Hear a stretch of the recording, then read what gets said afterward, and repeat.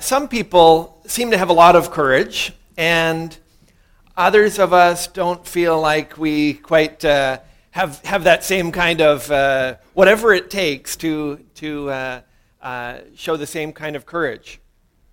Some of you will know Maya Angelou.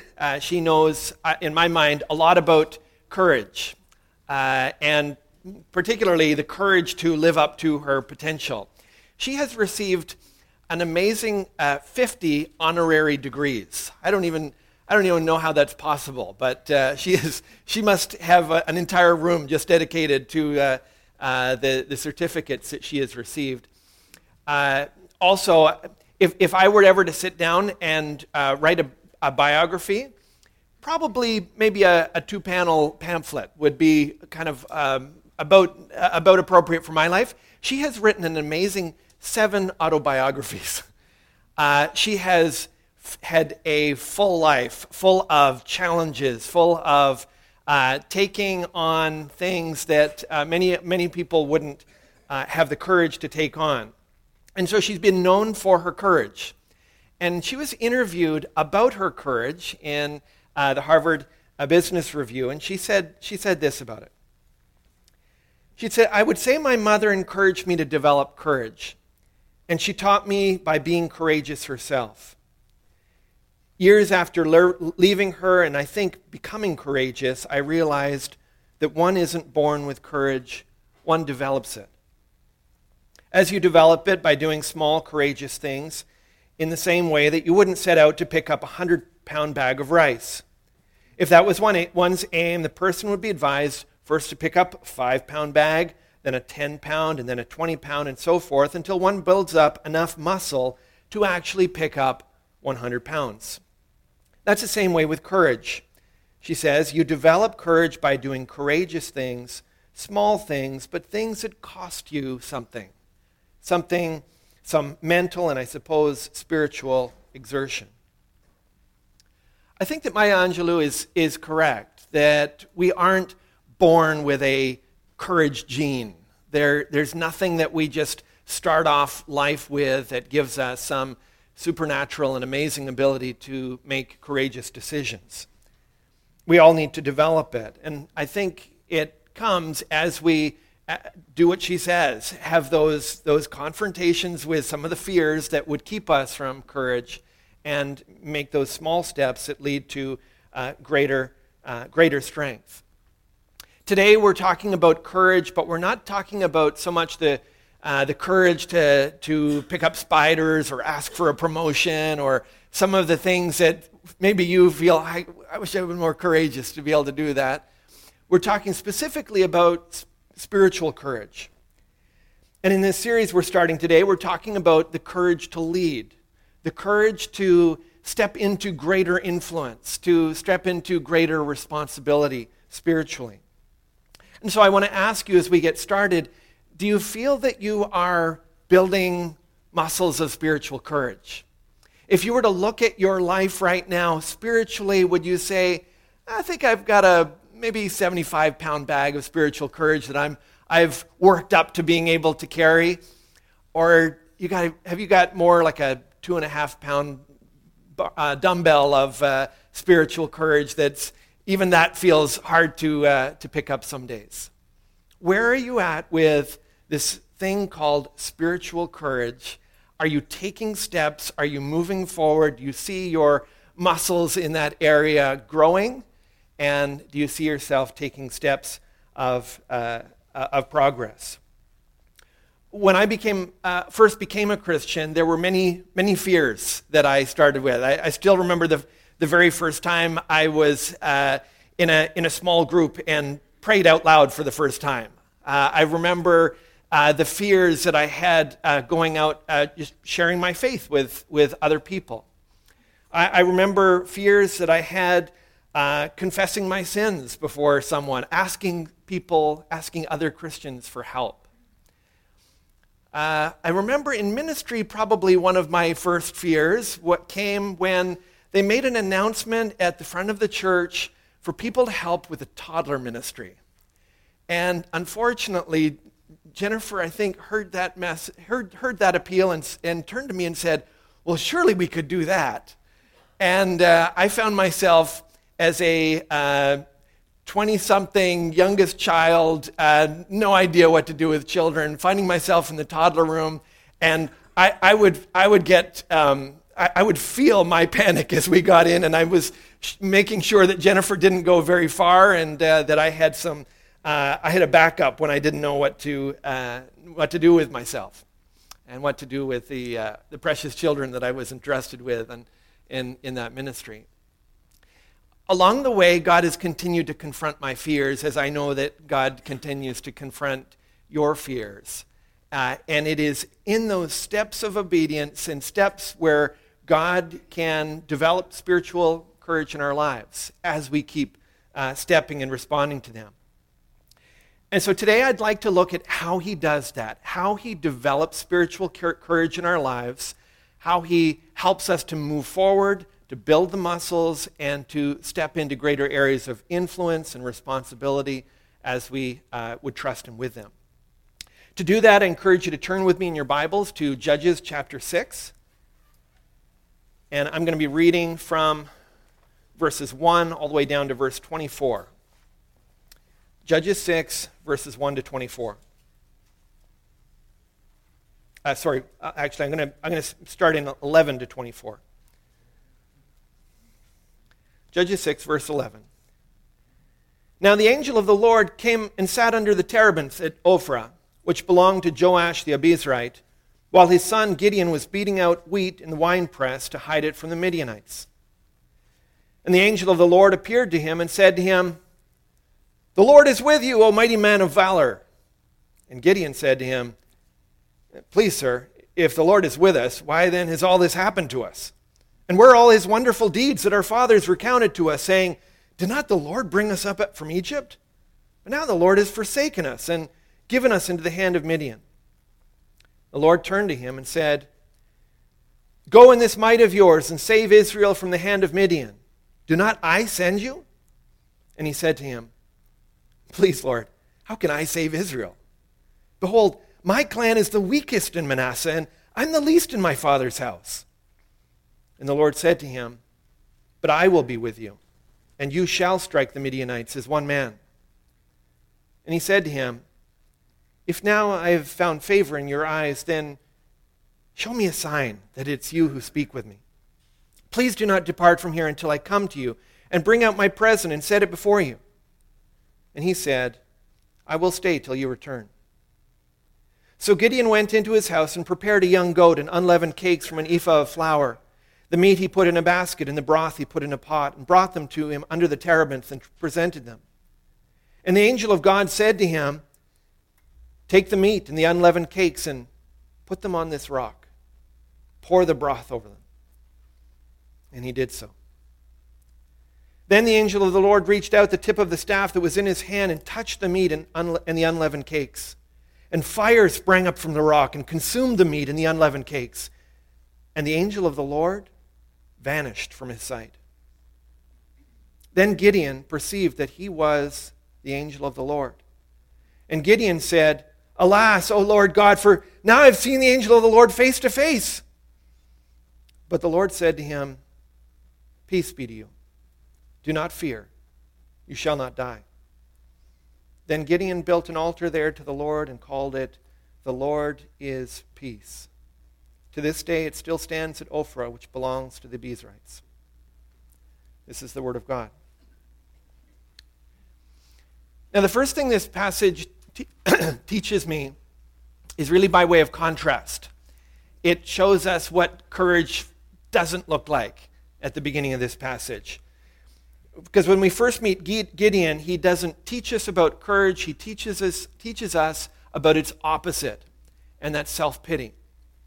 We see from him that indulging in your weakness will paralyze you, that self-pity can overcome you and keep you from stepping out and responding to God and experiencing his work in building courage in your life. Indulging in your weakness paralyzes you. Now, when the scene opens in verse 11, Gideon is wallowing in self-pity. it says that he's beating out wheat in the winepress to hide it from the Midianites. This was an unusual scene. This is not where you would normally bring your wheat harvest. It's a winepress after all. If you wanted to prepare the wheat for the wheat harvest, what you would do is take it to a large raised floor. You would beat it till you got rid of the straw, and then you would throw the wheat and the chaff into the air, and the chaff was very light, so the wind would blow it away, the wheat would fall down, and you had your harvest. That's how you normally would do it. The problem was that for the last 7 years, the Midianites would come every time there was a harvest, and they would attack them. They would attack them, and as they were threshing out the wheat, they would steal the harvest, and the Israelites were left without food, without harvest, and in dire straits as a result.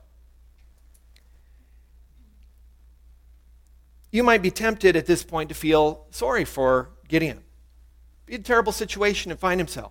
He's hiding. He's hanging out behind a tree because he wants cover from the Midianites. He's doing the work that you would normally do on this raised platform out in the open where there was lots of wind. He's doing it now in the cover of a wine press where it would be very difficult to get the job done. It would be like barbecuing with a Bic lighter. You might be able to make some progress, but it would be slow, it would be tedious.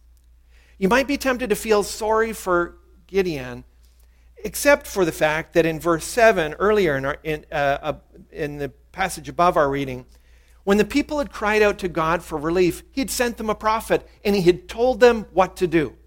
He had made it very clear to them that what they were experiencing with having the Midianites continue to attack them was because they had forfeited his protection in serving idols.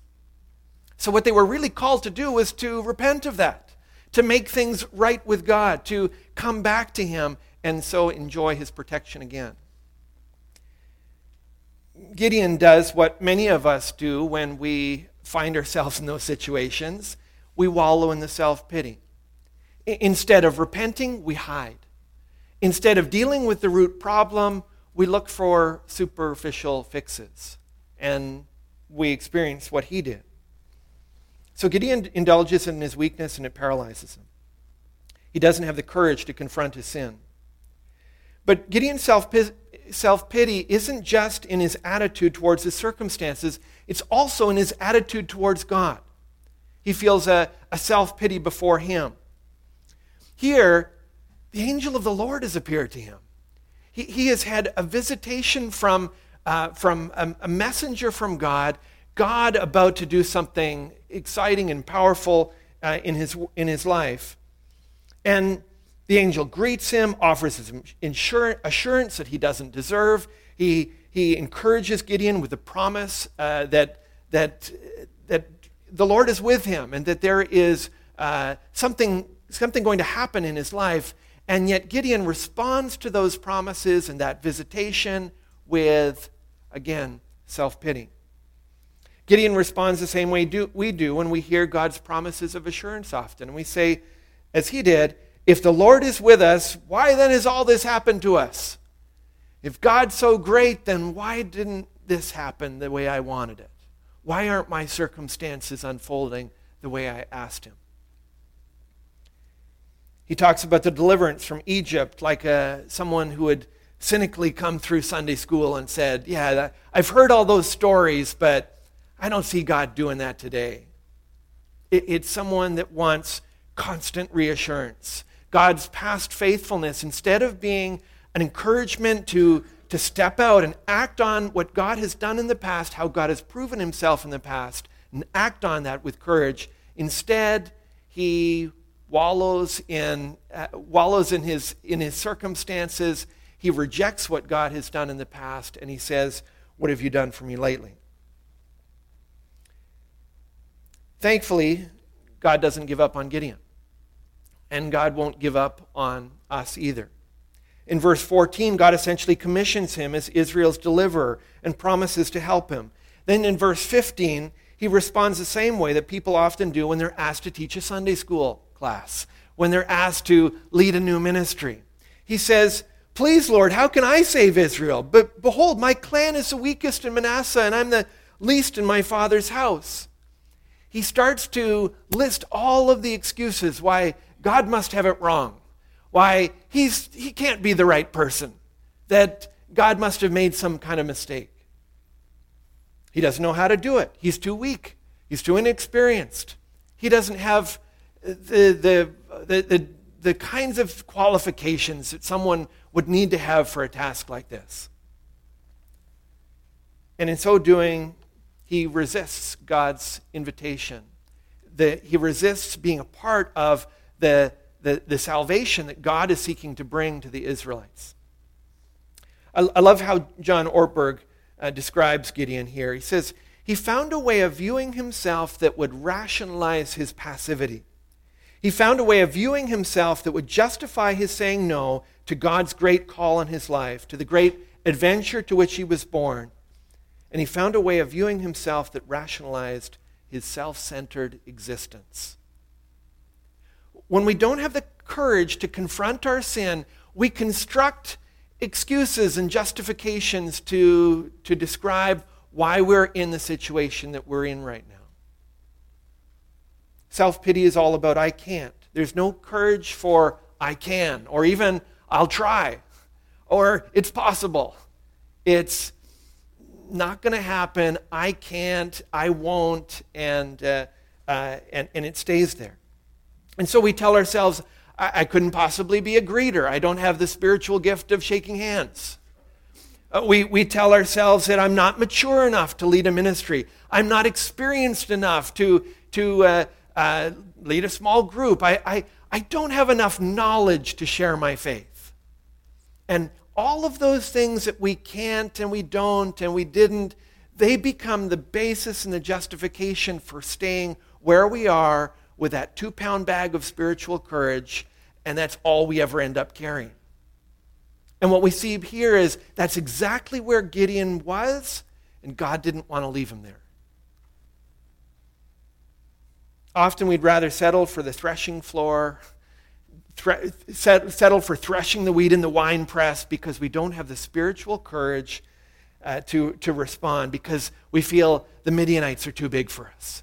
The enemy is too strong. The circumstances are too big. And so we live without dreams. We live without trying.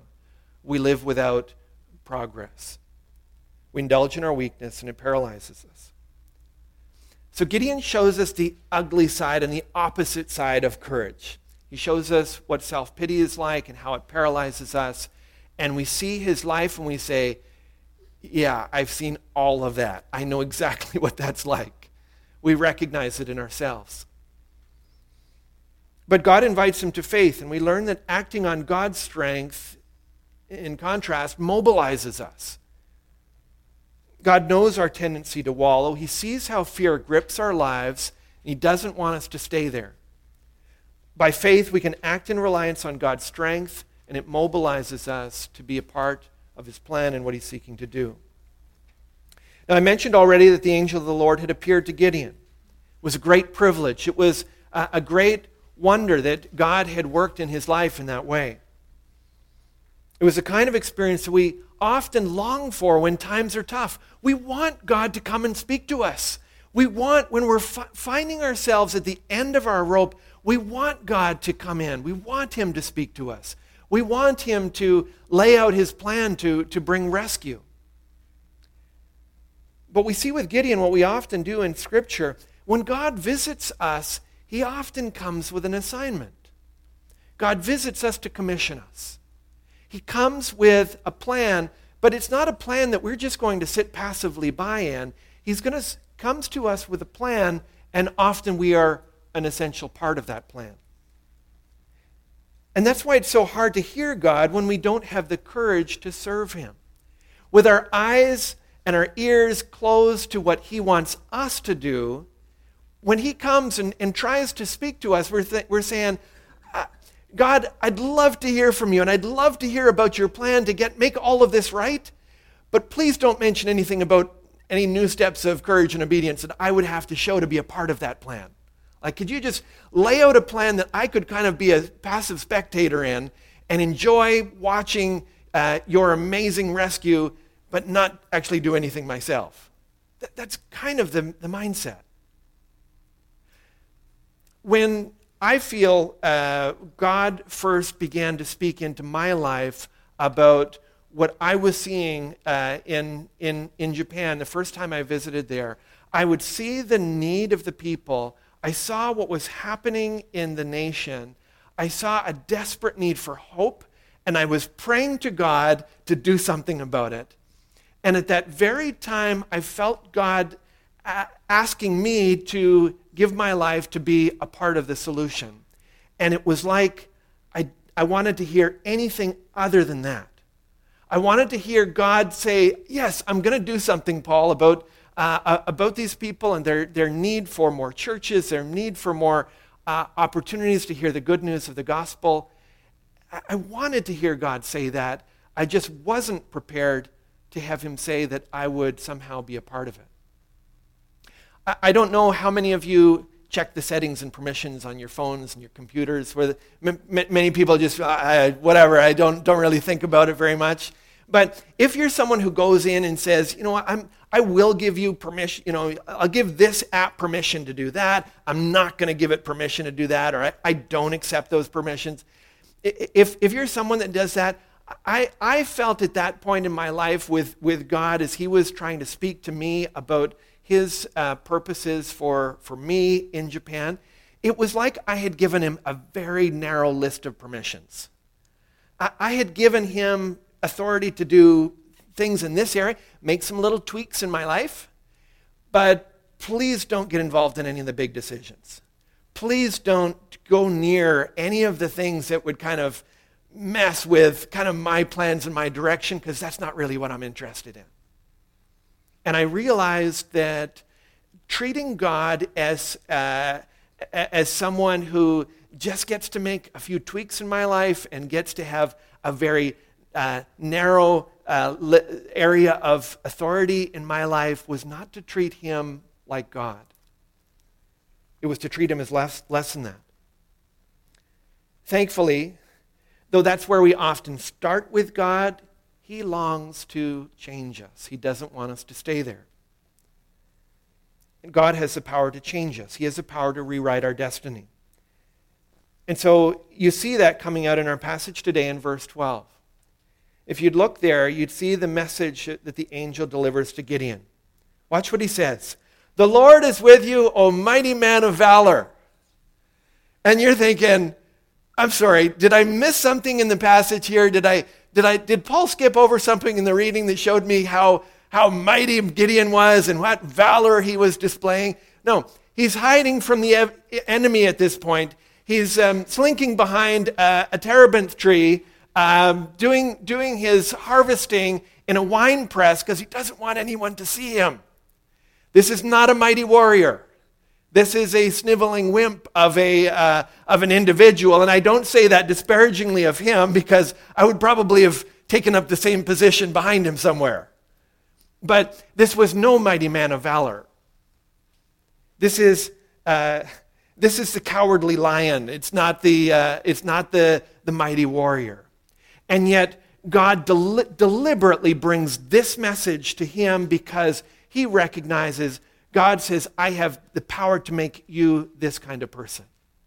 It's the same way when Jesus comes to Simon and he renames him Peter the Rock.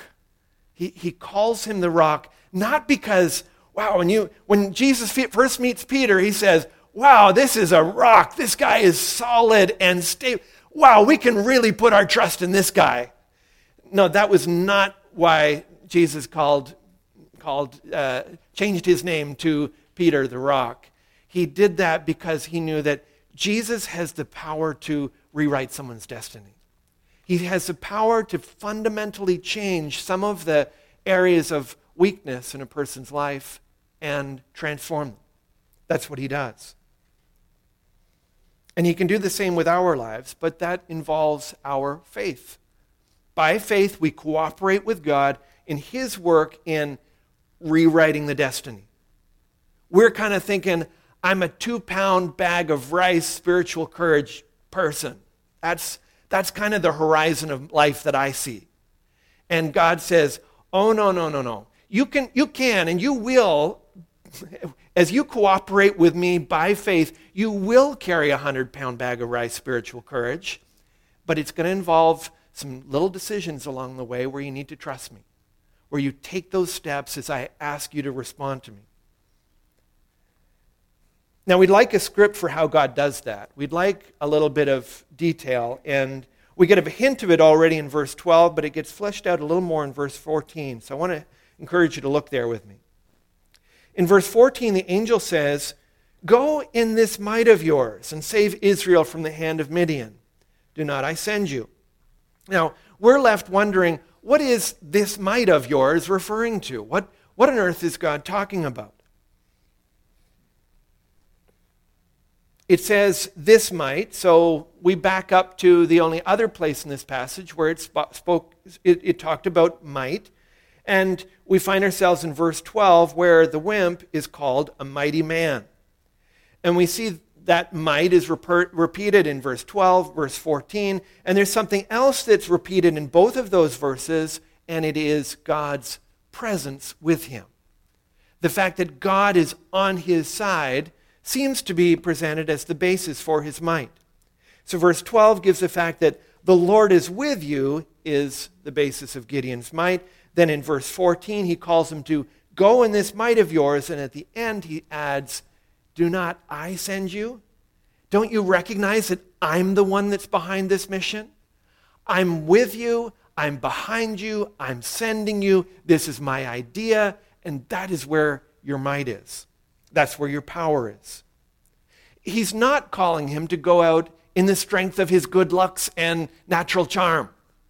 That's not the appeal here. He's calling him to go out with the recognition that God is sending him, God is empowering him, that this is God's plan, God's idea, and so God will bring the effectiveness. So this morning, if you're carrying a 5-pound bag of spiritual courage, then know that what is standing between you and that 10-pound bag of spiritual courage, the next step that God is calling you to make in your life, the thing that's standing between you is by faith laying hold of the precious truth that God is with you, that he is enabling those acts of courage that he calls you to do. Now, if you need courage to do some bungee jumping this summer, you're on your own. You take care of that yourself. But if God is calling you to do something, if he is something, and you are clear, this is his will. This is something that he wants believers to do. This is something that I think he wants me to do. I just don't have the courage to do it. The answer from God from this passage is he gives you that courage because he is with you. His presence will enable you. His presence will strengthen you, and his commission is all of the confidence you need to step out, knowing that he will be with you.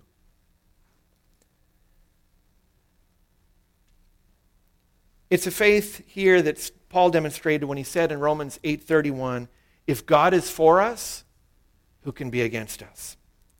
It's a faith that God asks of his servant Joshua in 1:9 when he said, have I not commanded you? Be strong and courageous. Do not be frightened and do not be dismayed, for the Lord your God is with you wherever you go. It's God's enabling presence that gives us the courage to do the things that we know he wants us to do. We just don't have the courage to do them ourselves.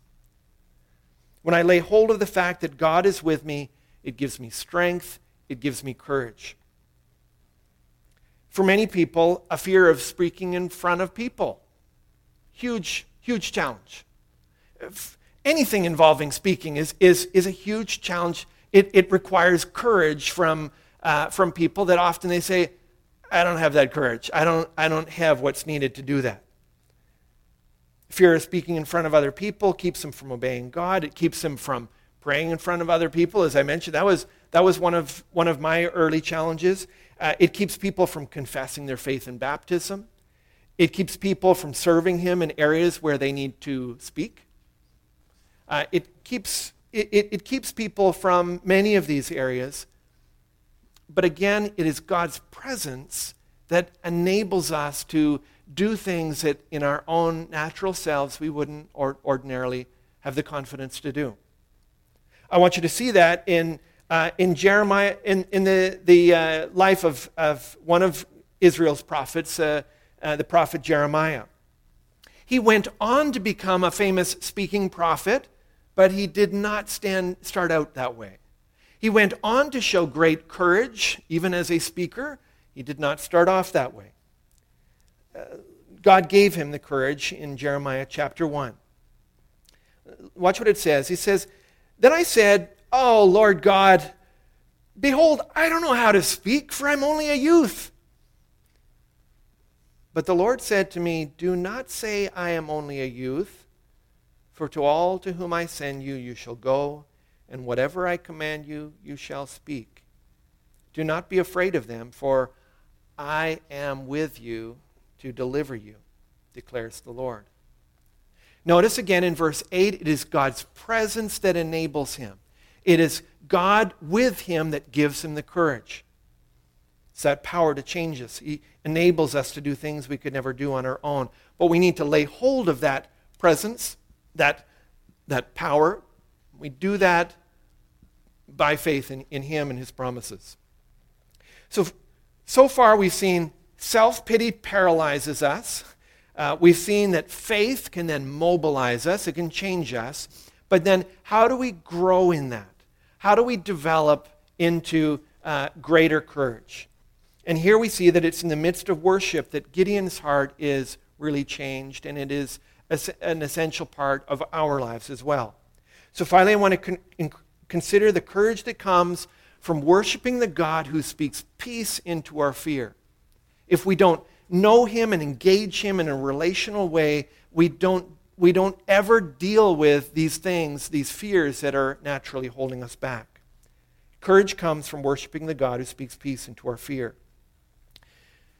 Now, we said that Gideon has already been given some incredible promises. The angel of the Lord is sought to give Gideon courage for the task God calls him to.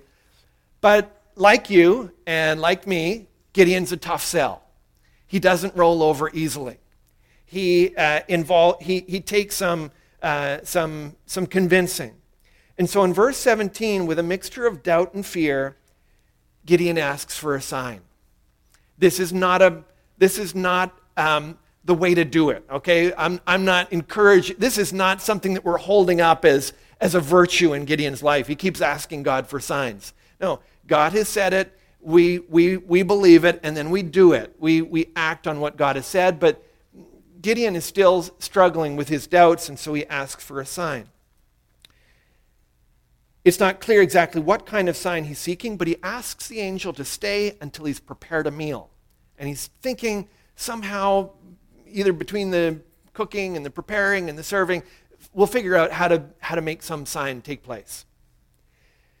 And he doesn't just go and heat up some leftovers. He first slaughters and prepares a goat, and then he bakes some unleavened cakes from an ephah of flour.